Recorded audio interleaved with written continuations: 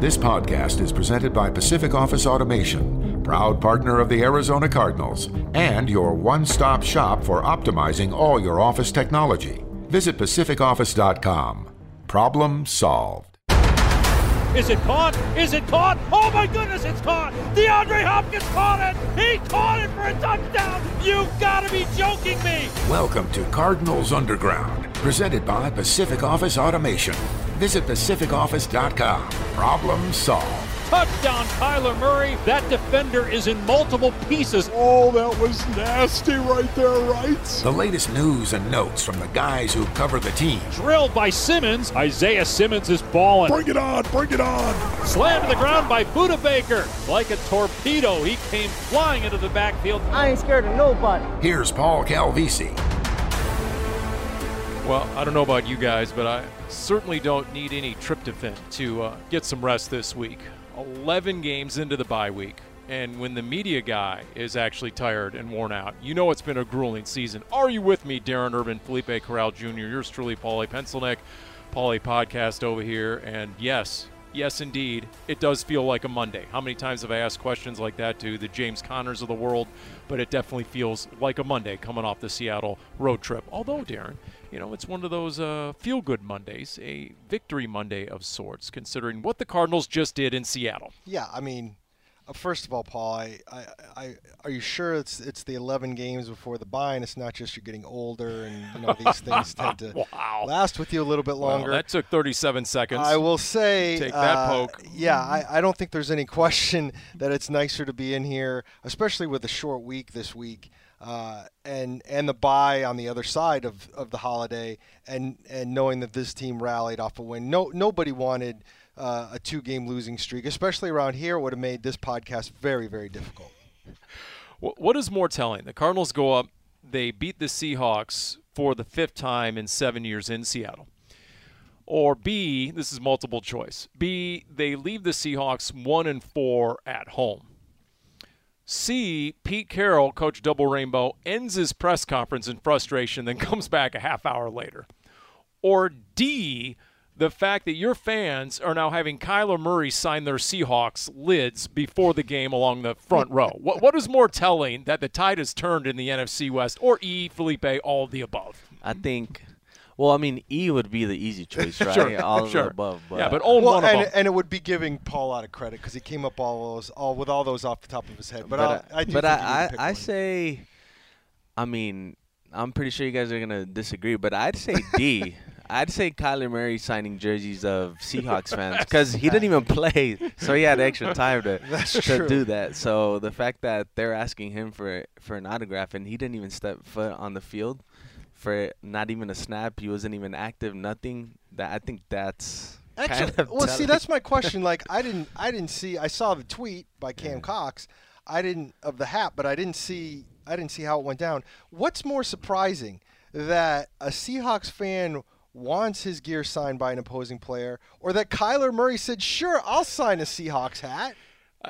It's sort of like, you know, if you're Kyler Murray, and he wrote, by the way, "Go Cards" on it, as our Jim Alejandro is showing to.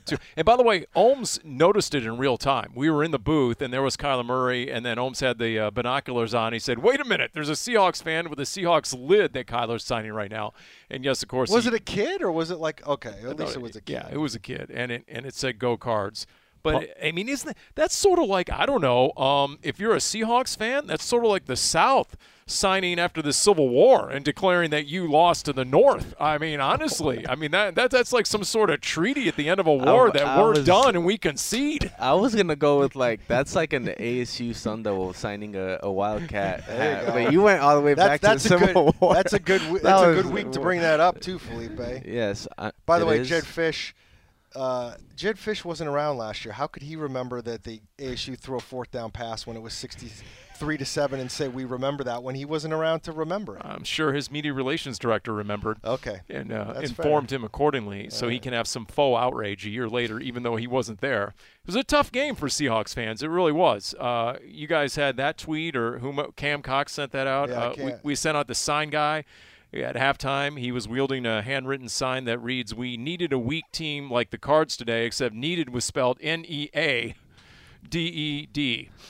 Needed, as in dough, minus the K. We had this conversation on the plane, though, Paul. He was doing that on purpose, right? I mean, I suppose, although somebody did tweet me back, hey, the guy said, I'm proud that the man nailed the word weak, W-E-A-K instead of W-E-E-K, and he got the right form of weak. We needed a weak team like the Cards today. And we talked about this. The sign guy there's an interesting dynamic there, and obviously the Seahawks are a poor team right now, so I'm sure it makes it a little bit easier, but he's a fairly good sport. I was literally standing, 3 feet underneath him, basically, at the end of the game, and there were at least a 10 combination of Cardinals players, Cardinals coaches, and the owner, by the way, who either dapped him up or shook his hand or said a little something to him, so that he got a chance to say nice things. Michael Bidwell talking to him was the most impressive thing to me, for sure. There's another one. Kingsbury looks like a junior high school PE teacher. and I know it gets a laugh, okay? But can I just say this? And I'm only half kidding. The sign guy has taken the same path as his team. They've lost their edge. They're now both soft. There was a time 10 years ago when sign guy had a sarcastic, snarky edge to him, and he would let you have it verbally. Well, 10 years ago, they were like one of the best teams in football, though. And so I'm not sure what, begetted the other, but, sign guy is soft, and so are the Seahawks at home 1-4. I'm just saying he doesn't have nearly the same edge he used to. Paul, I like how you're giving this guy a name to an extent. I mean, the fact that you're labeling him sign guy, you might see first of all, I want to know why, if all these coaches and players are dapping him and talking to him, how come you're not, Paul? You've probably spent more time with him than any of those I told guys. you 2 years ago he insulted my backpack. I was walking out of the tunnel, and he said, that came up last week, didn't it? Hey, my daughter has that backpack. She's in 4th grade. So, he hurt my feelings a couple years ago, and so I've had a grudge ever since. But more importantly, look, and I totally forgot what I was going to say about sign guy. Oh, yeah, he does have a first name, by the way. To your point. Sign? Cliff Kingsbury said on his weekly TV show Game Plan that I think it was Rob or Ron. It's one or the other. Okay. He knows him. Cliff Kingsbury is on a first-name basis with the sign guy. How does Kingsbury even know him? They all know the guy. But he had no signs. He had nothing to say at the end of the game because everybody now, the Cardinals won 23-13. And I'm not sure what stands out to you guys the most, whether it was Colt McCoy, whether it was Zach Ertz, whether it was the fact at one point before the Seahawks scored their lone touchdown to the game, they ended a drought of 20 straight possessions without a touchdown. #ouch. Think of everything. How about the fact Chandler Jones is now in the all-time top 10 sack leaders in stadium history? This just in, Chandler Jones has never played for the Seattle Seahawks. There's a lot. And I'd love to know how many games he actually played there with the Patriots. That's all got to be because of his one trip a year with the Cardinals, right? I think it's a half dozen games he has played in his career.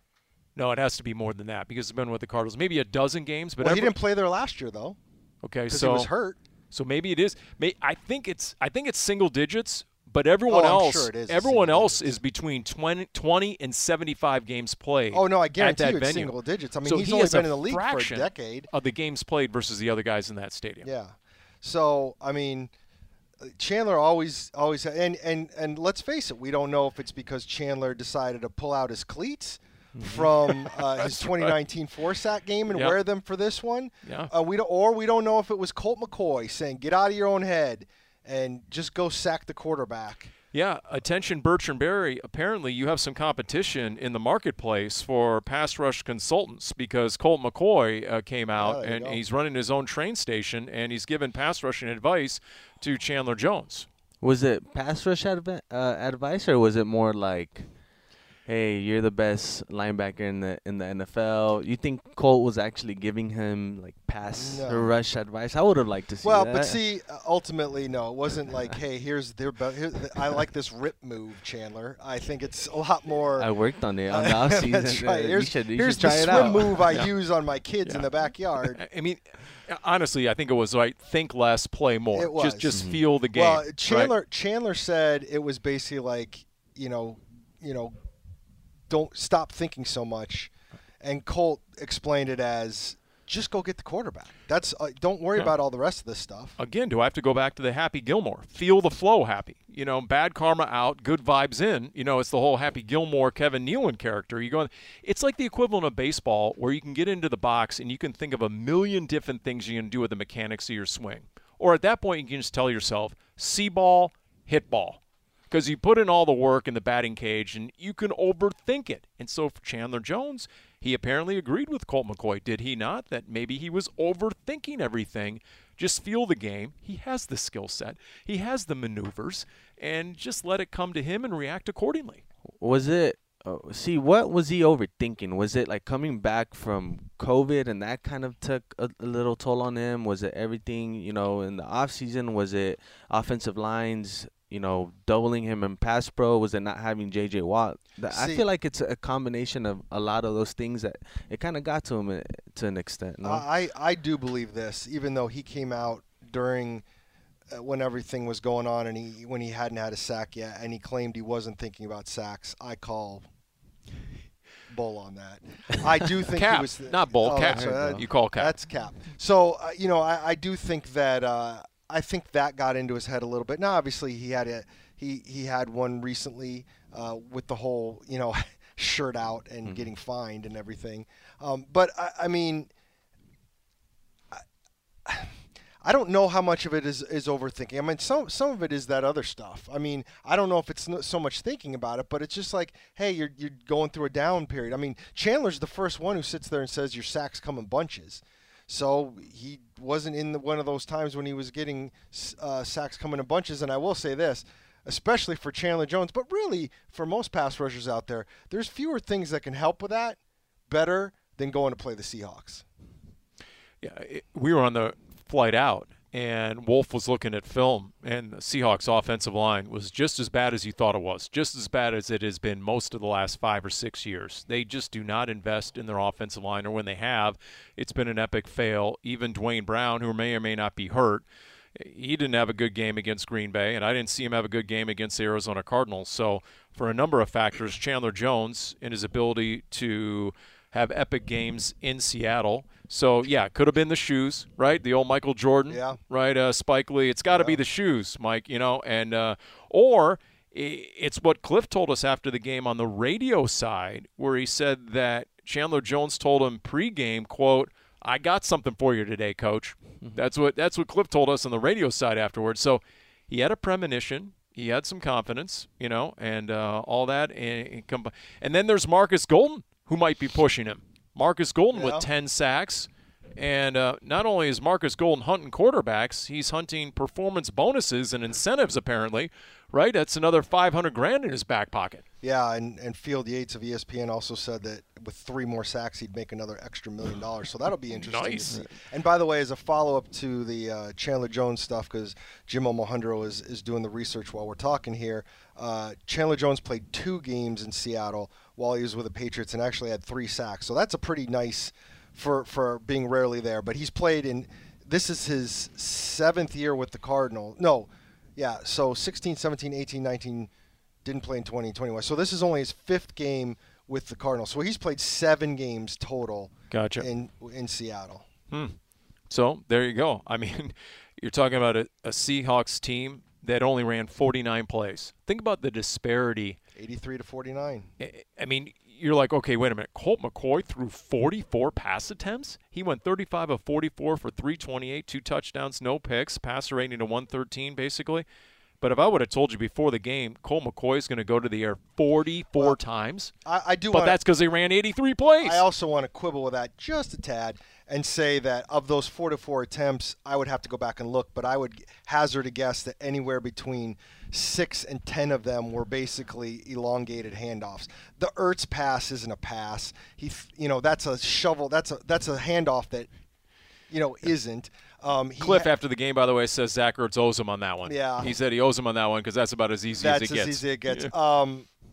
I know Rondale Moore had at least one like that where he came in motion and just flipped him the ball real quick, which is essentially a handoff, but it counts as a pass. There was at least one of those. And then there was a couple of those quick screens out there. I mean, if you looked at Rondale Moore had 11 catches, and I was looking at the next-gen stats of his route running, and all 11 of those came inside 10 yards of the line of scrimmage, and obviously a couple along the line of scrimmage. So none of his targets were very far down the field. It was a very safe passing game. And I don't really have a problem with 44 passing attempts when you're not taking a lot of risk. And they didn't take a lot of risk, Felipe. They made sure Colt McCoy was able to, stay within himself, as it were. I think they also took advantage of Russell Wilson, obviously coming back from injury. It was only his second game, coming off one of the worst performances of his career. And I think the Seahawks only had the ball for like 19 minutes and 40 seconds, something along the line, while the Cardinals had the ball for a little bit over 40 minutes. So just an exquisite game plan from Cliff Kingsbury to keep the ball out of Russell Wilson's hands. You knew that the Seahawks were going to come in and try to run the ball, as they did. They ran the ball a ton. They didn't necessarily have too much success. So just another, when we talk about Cliff Kingsbury's top performances this year, I think this is within the top 3, because you go on the road against a divisional opponent with Colt McCoy and you do practically the same thing that you did to the 49ers. And now you're 4-0 in your division, and 2 of those games come with Colt McCoy. Just a perfect game plan overall by Cliff Kingsbury. Yeah, the time of possession, you're right, 40-20. Total plays dominated by the Cardinals, 30-plus more than Seattle. You're right, you keep the ball out of the hands of Russell Wilson, and you get the ball out of the hand of Colt McCoy really quick.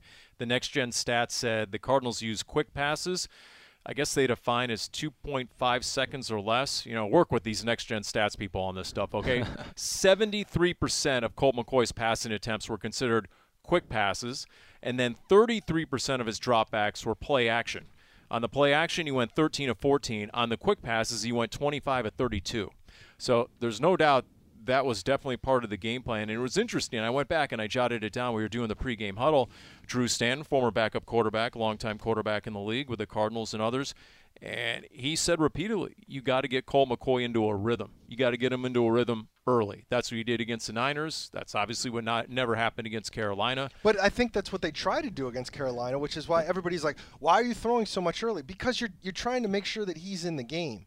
And so I really like, the only thing I didn't like yesterday, which is kind of funny to even say, because I think Colt McCoy played a wonderful game, was a couple of those screens to Rondale Moore.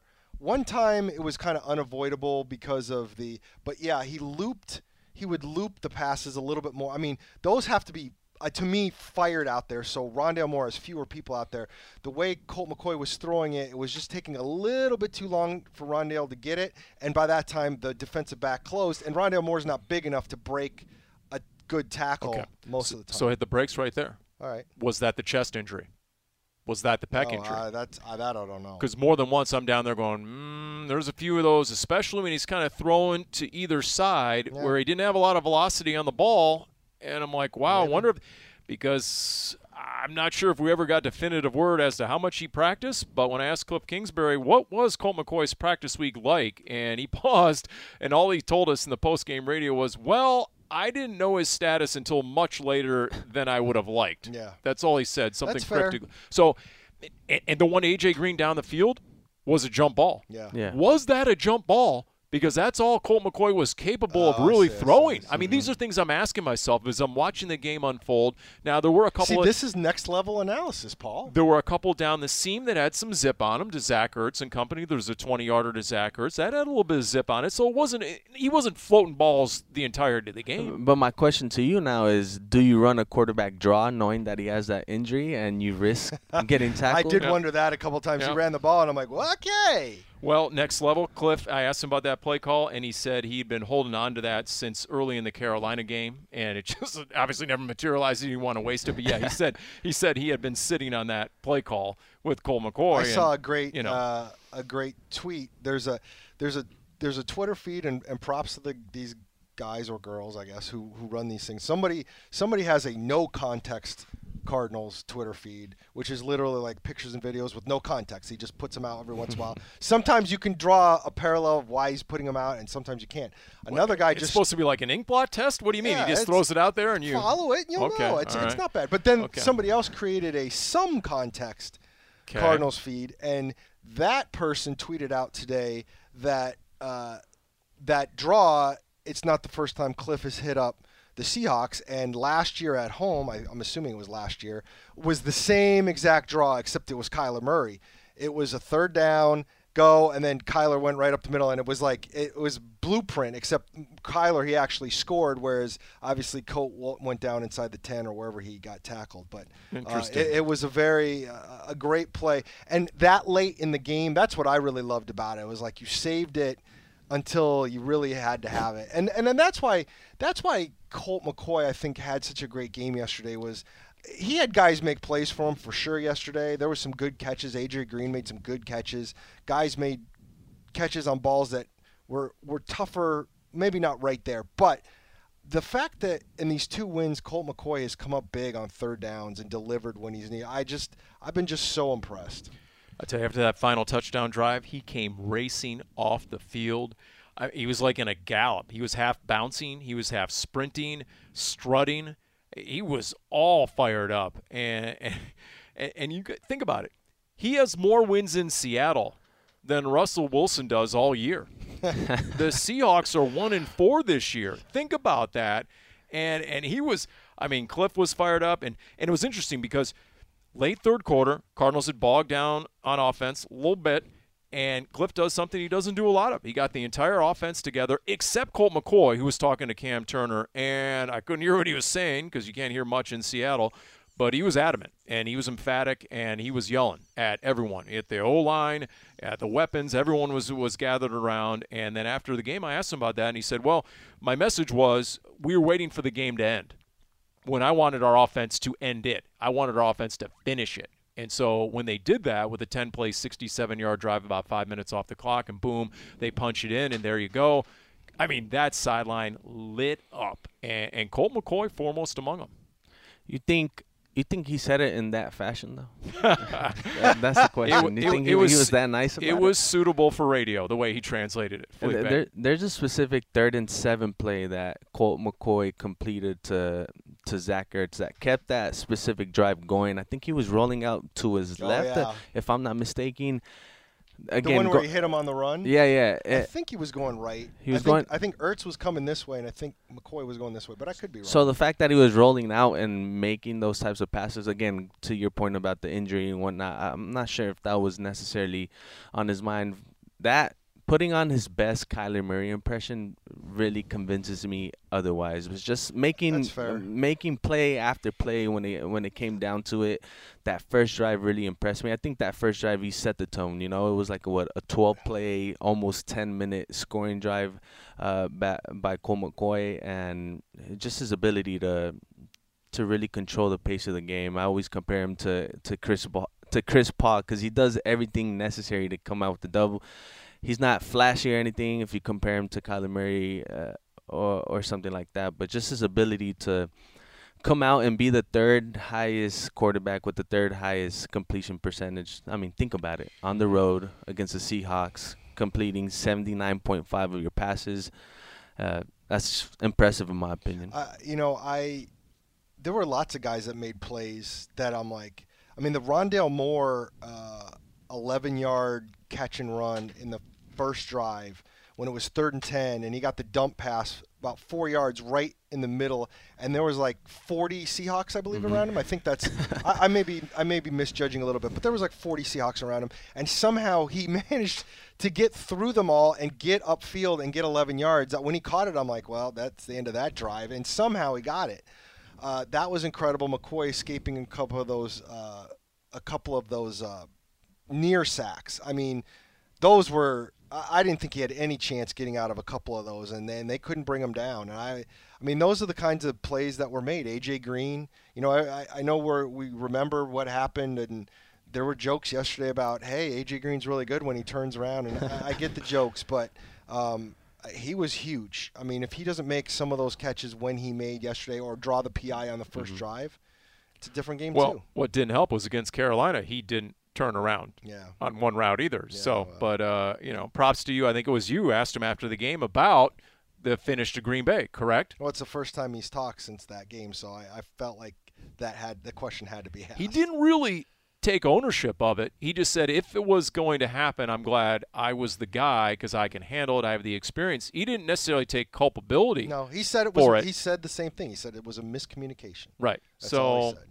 It could have been either end. Could have been both to some degree. I guess we'll never totally know. Can I extend a little bit on the Rondell performance from yesterday? You can do whatever you want, Felipe. It's just I saw a tweet and it said that he had negative 11 air yards. Or he averaged. I'm not sure if he averaged negative 11 air yards. Average, but I could see the total. And he ended up coming out with 51 receiving yards. Yeah. 11 receptions. That just goes to show you that his yards after catch is incredible. Yeah. I mean, his change of pace. He was an extension of the run game, in my opinion. We kind of like underestimated the absence of Chase Edmonds. Don't you guys think in these last 3 weeks? Because Chase Edmonds was that. He was your change of pace running back. You know, you put him in open field, you put him in the middle, and you let him do what he does with his velocity. And I feel like Rondell Moore really, or Cliff Kingsbury, utilized him that way. You know, you give him those lateral passes, you kind of let him, you know, do what he does best. You know, force missed tackles, things of that nature. Come up with crucial first downs, which he did yesterday. So Rondell Moore doesn't necessarily get talked about a lot, but I was going through my stats, and he's actually fifth in the NFL among wide receivers in yards after the catch. He's played 193 pass snaps. The 4 guys in front of him are Cooper Kupp, Chris Godwin, Deebo Samuel, and Devontae Adams, and they all have more than 300 pass snaps this season. So that just goes to show you that Cliff Kingsbury, in my opinion, is finding the perfect way to utilize Rondell Moore in ways that he would have liked to use Andy Isabella in his first 2 years in the league. I think he finally found his guy, and Rondell Moore, he's been balling out. He's sneaky good. People don't necessarily talk about him. Well, and unless you watch the film, I mean, you look at the stats. You say 11 catches, 4.5 yards a catch. What are they? Who's Rondell Moore? Is he a 270-pound fullback? I mean, is this Ron Wolfley catching the ball? What's going on here? There you know it is. Well, I will say one of them is what we were just talking about, which is 2 of those catches.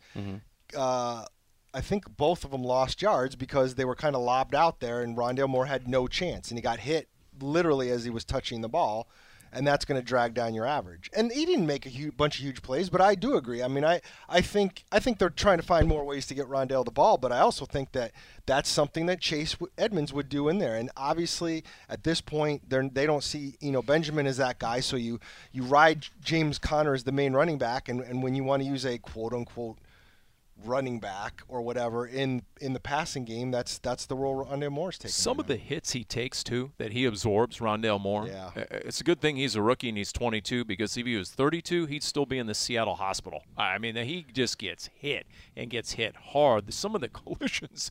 Now he does a great job of avoiding a lot of collisions, but ultimately because he's always trying to extend and sustain the play, he sets himself up for some hellacious hits down on the field. But to Felipe's point, look at the touchdown drives. 16 plays, 82 yards, 9.5 minutes off the clock. 13 plays, 92 yards, 6.5 minutes off the clock. And then that final touchdown drive went 10 plays, just about 5 minutes off the clock. And there you go. And whether it was James Conner, you want tough yards, 21 carries, 62 yards. He had the touchdown, but he also had 5 catches for 37 yards. So they were keeping the Seahawks defense honest in that regard. And then at least you spreading the ball around. When the Cardinals offense has been at its best, it's those games when Kyler Murray has hit 8 or 9 different receivers. A.J. Green was involved. Everybody seemingly had a role who was suited up. And, so with that all, and look, you can talk about the game plan and everything. And if you have been following the Cardinals on a national basis, then you're talking about the guy who's doing the game planning and the guy who's doing the play calling. And, Darren, you had asked Cliff Kingsbury a question on Monday. Go ahead. Let's do a dramatic reenactment. What was your question again for Cliff Kingsbury? Because this was sort of really the press conference should have ended right there with a mic drop. I'm working on a story on Cliff, and I wanted to ask him. And to be fair, I did tee him up a little bit. And not tee him up like he didn't know it was coming. But I could have just asked the question straight. I think if you ask this question straight, it's very easy for him to give a cliche answer. So I primed the pump, as you will, a little bit and said, look, I'm going to ask this, and I know this is not something you like to talk about or will say anything about, but I'm going to do it anyways. So now you're effectively trying to get him to put his guard down a little bit. Either put his guard down or feel challenged. You think I'm not going to say anything? Well, maybe I'll say a little something. Yeah, play I've to got the a ego. quote for you, tough guy. Here we go. And I said and I did it in a nice way because you don't want to say, hey, all these people thought you were a terrible hire, so I didn't say that. But I'm like, with everything, all the questions around you when you got hired about whether you could succeed on this level, is where you are with this team give you any personal satisfaction?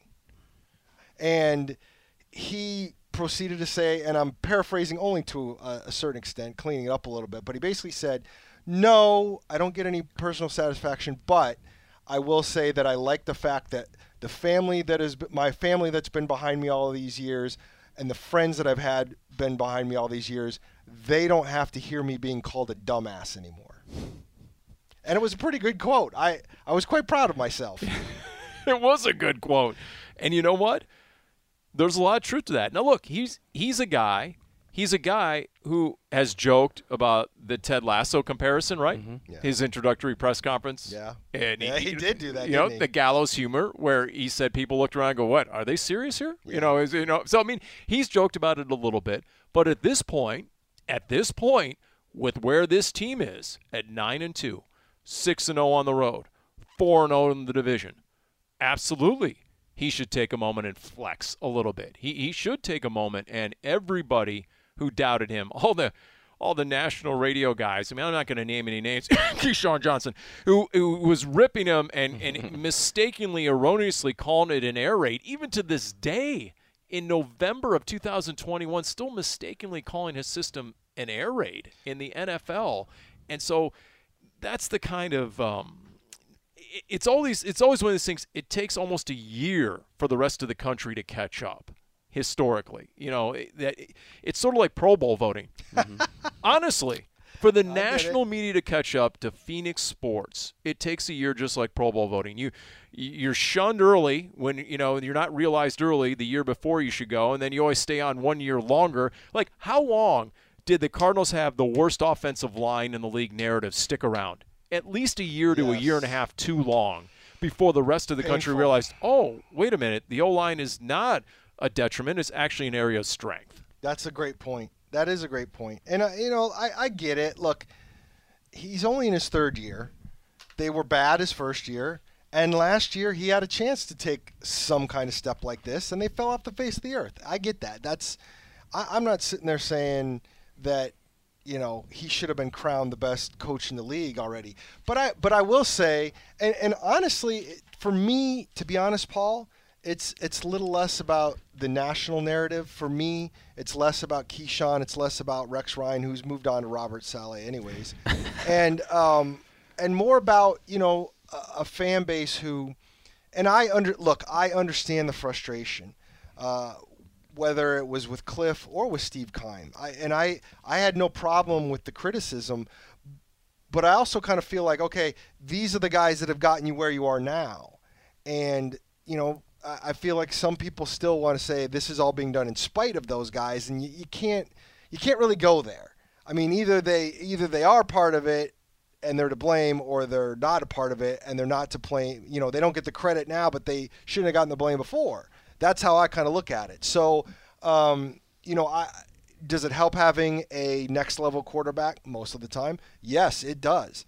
But they had to draft him and they had to develop him. And then what happened these last month is that next-level quarterback wasn't in there, and you had a coach that figured it out and got you wins in spite of it. And you have a GM who's built a roster that was able to withstand it in spite of it. And that's kind of I feel fairly strongly about that. I mean, I don't look at it like most fans are going to look at it, because that's just, I've done this for too long. I mean, this is all going to change, and unless something crazy happens and I get fired, I'm going to be working with different general managers and different coaches somewhere in the future, even if it's, okay, maybe Well, not. At this point, won't be in the near future because the coach and GM of this franchise are going to be renewed and get long-term extensions at this rate. Look, as hard as it is for doing what we do, guys, and having to build those relationships when a new coach and or new GM starts, I don't want any changes. I like how, I don't know if you guys noticed it, because when he first started in the league, people were calling it pretty boy football, right? Sure. And I haven't necessarily heard that in the past year and a half. I think he put it to sleep last year specifically.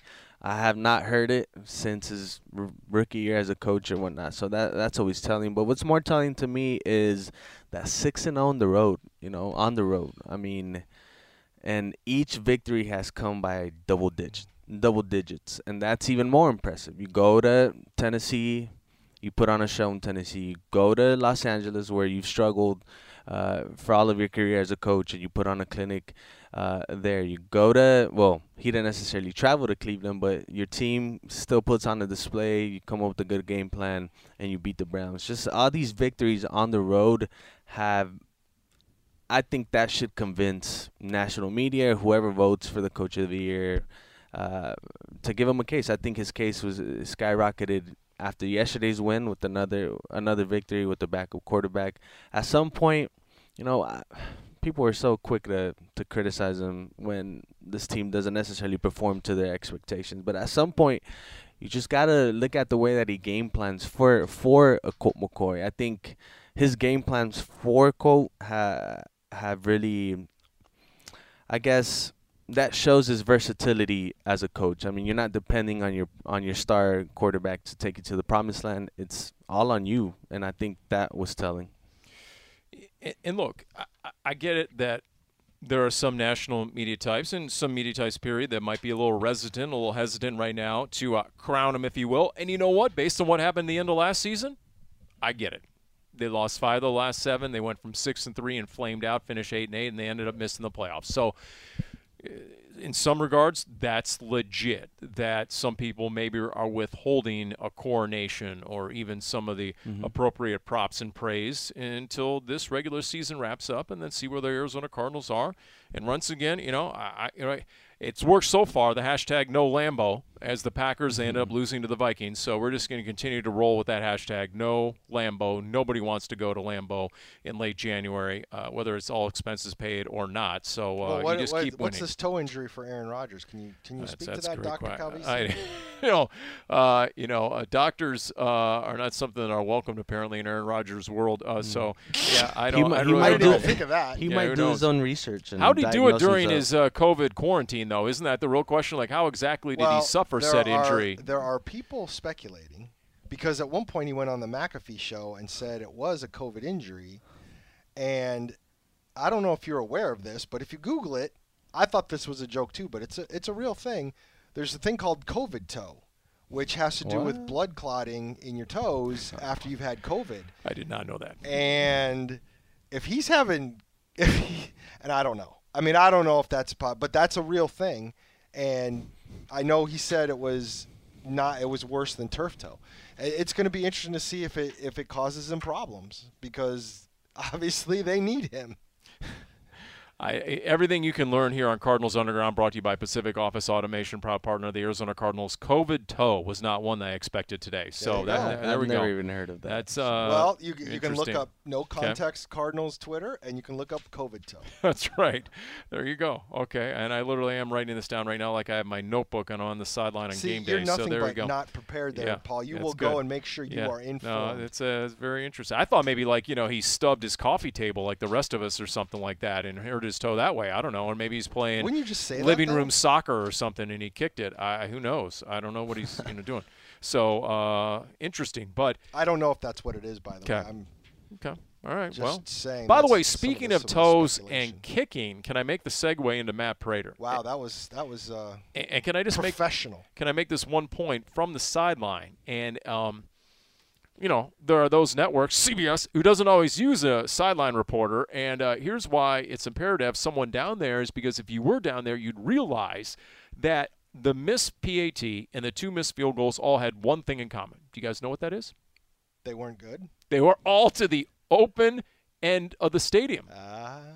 And the wind was coming in and swirling on that end of the stadium. And before kickoff, there was already talk on the sideline.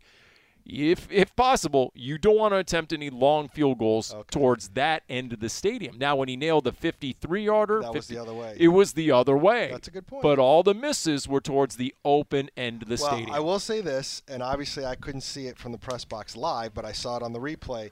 He absolutely had the laces couldn't have been any more center cut for his foot on the last field goal. Gotcha. And, if you've seen Ace Ventura, sure, laces out, baby. Right. My esteemed colleague, Dan Marino, would tell you, laces out. That's right. Okay. But so I don't know if that – and that did seem like the worst of the 3 kicks in terms of how it fluttered. And, I can only imagine trying to kick with the laces on your foot. But that makes a lot of sense to me over that end of the stadium and – So you're blaming it on Andy Lee. Is that what you're saying? I'm not blaming it on anybody. I don't know what happened. I know this. Yeah. I was standing in that tunnel as they were coming out because I saw you out on the field there, Paul. And as they all come in and everybody's smiling and talking to sign guy and waving to the fans. And the one guy who wasn't was Matt Prater, who looked like somebody just broke his favorite toy. And he was stone-faced. And it looked like they lost by 42 points the way he looked. And I could understand why. I think he might donate his arm to Aaron Brewer so he can come back. Do you think that had something to do with it? Does your long snapper, and I know it does, but to what extent would it really complicate things for you when it comes to your field goal group not having someone like him? I can't speak to that. I mean, unless knowingly, unless you go from a right-hander to a left-hander and the ball's spinning the other way, that's about the only thing I can think of. That is unless the ball's hitting the turf or what have you. But yeah, after the second miss, you really have one job as a Pencil Neck sideline reporter, and that is stay out of the way of the specialists. Don't get anywhere near the kicking net when you're walking around. Stay away. They're going to be practicing the long snaps. Speaking of that, stay away. And once he started missing, I stayed a good distance away from Matt Prater. Put it that way. I want to stay for the record. So, recent Cardinals Folktales. If you haven't been watching / reading / listening to the Cardinal Folktales videos, articles, and podcasts, please do so because they're really good. But the last one we did was Money Mike's Redemption. Michael Adams making the big play against the Packers in the 2009 playoffs, January of 2010. And I don't know if you recall, Paul, which I'm sure you do because you just did the podcast, but Neil Rackers misses a 34-yard field goal on the next to last play of the game that would have not had it go to overtime, and it would have saved everybody a lot of things. Well, until we revisited it all, I had totally forgotten about that. I had not. Yeah. But so anyways, he missed it. And you just shook my memory a little bit because I was watching the replay of that game while I was writing the story to get a sense of it. And the Fox cameras, of course, on the sideline before that field goal were of course taking shots of Neil Rackers warming up, and who almost got in the way of one of the kicks, like literally walking within like a foot of on the other side, but a foot of the net. Paul Calvisi not paying attention. No, he come almost on. gets Neil Rackers booms that kick, and Paul had just cleared the net, and you kind of like whoa, and I don't know if you distracted him while he was trying to get ready for that last kick, but it's possible. Darren, the margin of error is small down there, and those of us who have been doing this for a while, we do step around that thing adroitly, and sometimes it might look like it's a close shave to the uninitiated, but those of us, no, that's just sort of. You flinched enough, Paul, that there was something going on in your head. Did it look like Neil was doing it on purpose though? Did he see Paul start walking in his way, and he's like, here's what? the thing. I'm gonna teach him a lesson. From what I know from how I know Neil, there could be that chance, but not in that situation. It was the end of a playoff game. Neil was very I don't think that. There was that moment in the Cardinals locker room once upon a time when Deuce Latui and Darnell Dockett both told me that when they come barreling out of bounds, they look for guys like me to break their fall. There you go. That's what they used to tell me. So see, they're just being honest with you. You got to keep your head on a swivel. I'm not really sure how you could break Deuce Latui's fall. Yeah, but that's just, you wouldn't even you see me. You might just get broken. You wouldn't see me. I get buried. I feel like we should insert Wolf's story about being tackled by Refrigerator Perry on that one. There you go. By the way, if you're into watching the old video from that game, Darren, maybe you need to double verify your stat on azcardinals.com because I'm calling cap on the whole. The Cardinals have fumbled the ball 22 times in 11 games, and they've only lost 3 of them. Are you sure about that? Have they really fumbled it 22 times and only lost 3? Go look at the official stats, Paul. I even looked it up before I wrote it. I thought that's what it was, but I double-checked. Are they being generous with what they're defining as a fumble? I mean, like if you kind of bobble the ball and then pick it up, is that considered a fumble? If it hits the ground first and then you field it like a ground ball, shotgun snap, is that considered a fumble? I believe so. Why wouldn't it well, be? there you go. Because, how many different snaps have there been that have hit the ground this year? I mean, at least 7 or 8, at least. You think it's 7 or 8? Oh, yeah. Absolutely. Don't you guys remember? I'd like to see you go talk to the centers about that and see how they feel about you just assuming. Yeah. Notice how much more bold I am when the locker room's off limits here in post-COVID. There's no meetings in the breezeway anymore. That's right. I can only picture Paul Cavisi talking to Rodney Hudson about it. Hey, Rodney, were you just not snapping Dude, the there's ball like right? 7 or 8 crappy snaps, right? Yeah. Those shouldn't count as Now, fumbles. most of those were the 3 games that Rodney missed, obviously. Oh, if there we Rodney's go. listening, I just want to Okay, clarify. maybe Max Garcia then. I just want to clarify on that. So, look, anytime you go to Seattle and the 12s turn on their own team when they're booing the home team in Seattle, guess what? You came, you saw, you conquered. When you leave the Seahawks 1-4, when Sign Guy has nothing left, he's just standing there at the end of the game, and he doesn't even have some snarky misspelled sign to put up for everyone to read. That's when you know that, guess what? You've checked that box for the 5th time in 7 years in Seattle. He was talking to Michael Bidwell, and he actually wished Michael Bidwell well in the playoffs, and then very genuinely was like, make sure you stay healthy. Well, that means Michael's a lot. like, we're going to do what we can. That always means a lot coming from a heckler. Appreciate it. Look, I just feel bad for America that the Seahawks' next game is on Monday Night Football. I mean, Who are they playing? in these turbulent times, the last thing America needs right now as we try and rebound on every front, seemingly, is more Seattle Seahawks football in prime time this time against Washington. See, oh boy, Washington, Seattle, yeesh. Although, don't bring up prime time right now. There's some salty Cardinals fans, and I understand it that this team is playing so well and really hasn't got any primetime love. So. Any Sunday night flexes. Although I do think that Dallas game might be flexed to Sunday night, so they might be. I think they there's a might be marquee happy. matchup that night, though. Somebody looked it up. is? Yeah, we're looking at that. There's a marquee matchup that and the night. way Dallas is playing right now, I know they won big last week, Yeah. but right now when they're playing decent teams, they don't look all that good. By the way, and thanks for asking, if Pete Carroll's looking for some free advice, I'm just going to throw this out there.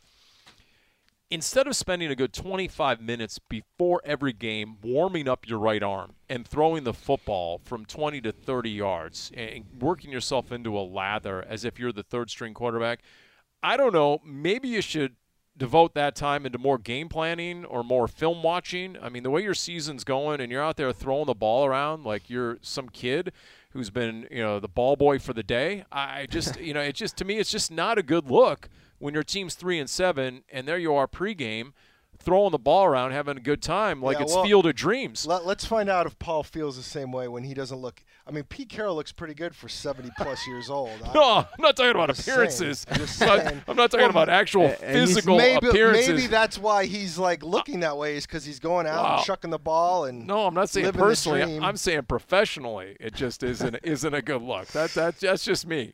That's just me. When I see every single time the Cardinals play the Seahawks, we have to endure that, watching his pregame warm up. And you know what? I saw a suggestion that said he should parachute out of this Seattle situation because it's probably run its course, and he needs to go back to USC and wrap it up by rebuilding the USC program. Wow, how about that? That's shade. That's how called about shade. that? I don't know if it's shade. That actually might interest him. I don't know. Although, if I'm 70 years old, the last freaking thing I want to do is go recruit kids and tell these 18-year-olds how great they are. Yeah, if he can't relate to his own players at the NFL level, what makes you think he's going to be able to recruit 18, 17, 18-year-olds from high school?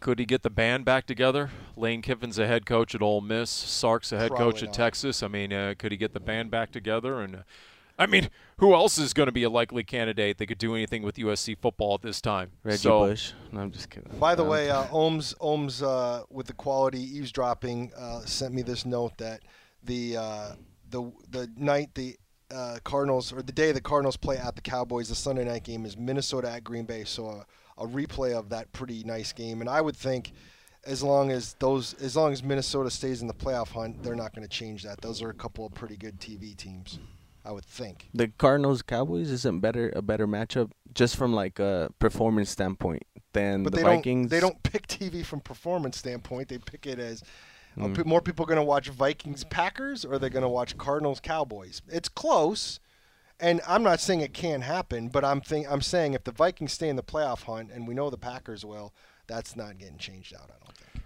All right, so here's what we know going forward. Cardinals are on the bye week. Cliff Kingsbury said after the game, how you feeling about it? Ostensibly the question was about being 9-2. He took it more literally as well. I'm tired. We played 11 games. Cliff Kingsbury is a grinder, so he said he's looking forward to his couch and getting some sleep and, some Thanksgiving. By the way, is that not an opportunity at azcardinals.com? Take the Cliff soundbite where he said he's looking forward to his couch and somehow do something with that, a la the famous draft picture of him on his couch. That's a great point. There should be something with the couch. All and right. Cliff, I'm gonna go talk to Zach as soon as this got to is be over. something like a Thanksgiving, Beautiful. This time, Cliff's and let's go ahead. Calvisi Consulting and Company here. He's on his couch, feet on the coffee table again, except maybe he has a top button undone on his pants, his tight pants, because he just ate dinner, and maybe he's got a turkey leg. And it's still in his hand, and he's nodded off asleep, and I don't know. See, I think you're getting way too complicated. I think the easy one to do is just do like a quote box with the photo. I think that's the easy one to do it. No, there needs to be some serious Photoshop in there. With there he is. Maybe you can get sloppy with Photoshop, and then it just looks stupid. He's in here at 4:30 every morning, working out, keeping in shape. Maybe give him a big gut after a big, have him add about 15 pounds, around the middle. Give him a spare tire. I don't know how that would go over. There's a lot of filters on social media applications that can give you 15 pounds.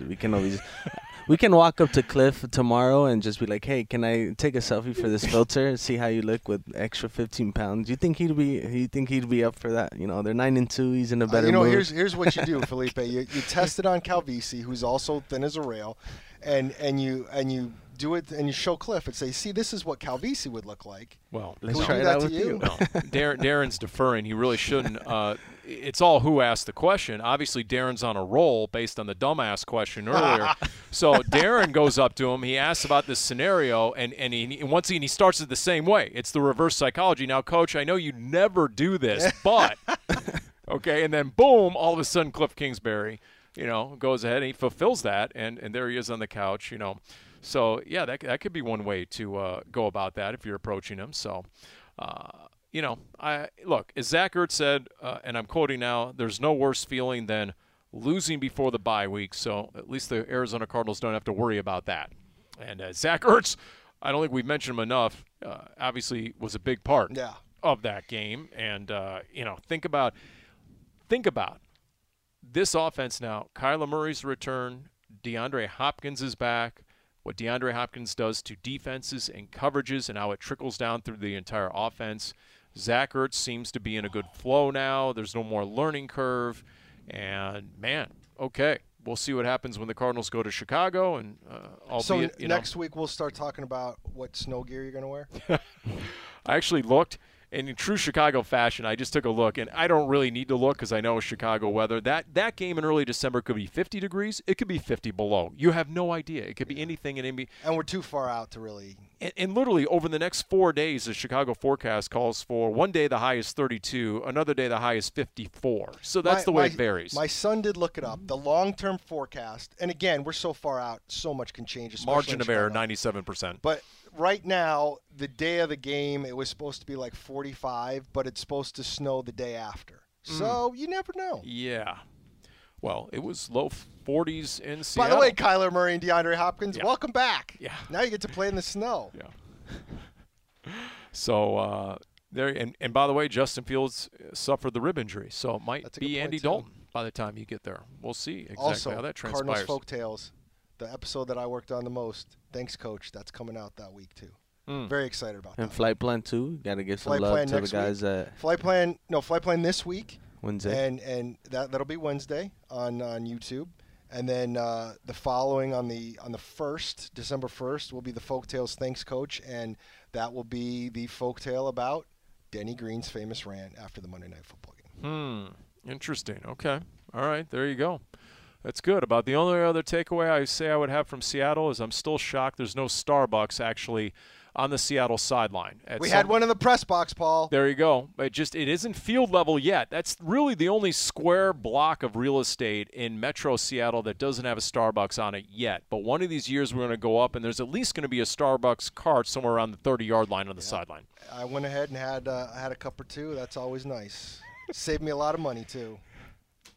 It's and it was to order, wasn't it? I mean, there was like a full-blown professional barista taking orders. There's a barista, but it's not full-blown. There's like 6 drinks you can get. Really? Because I heard some guy give a very specific custom order as I was walking by. Well, you can pick between like soy milk and or whether it's iced and whatever. But there was soy like milk. 6 drinks. That's soy great. milk at Starbucks.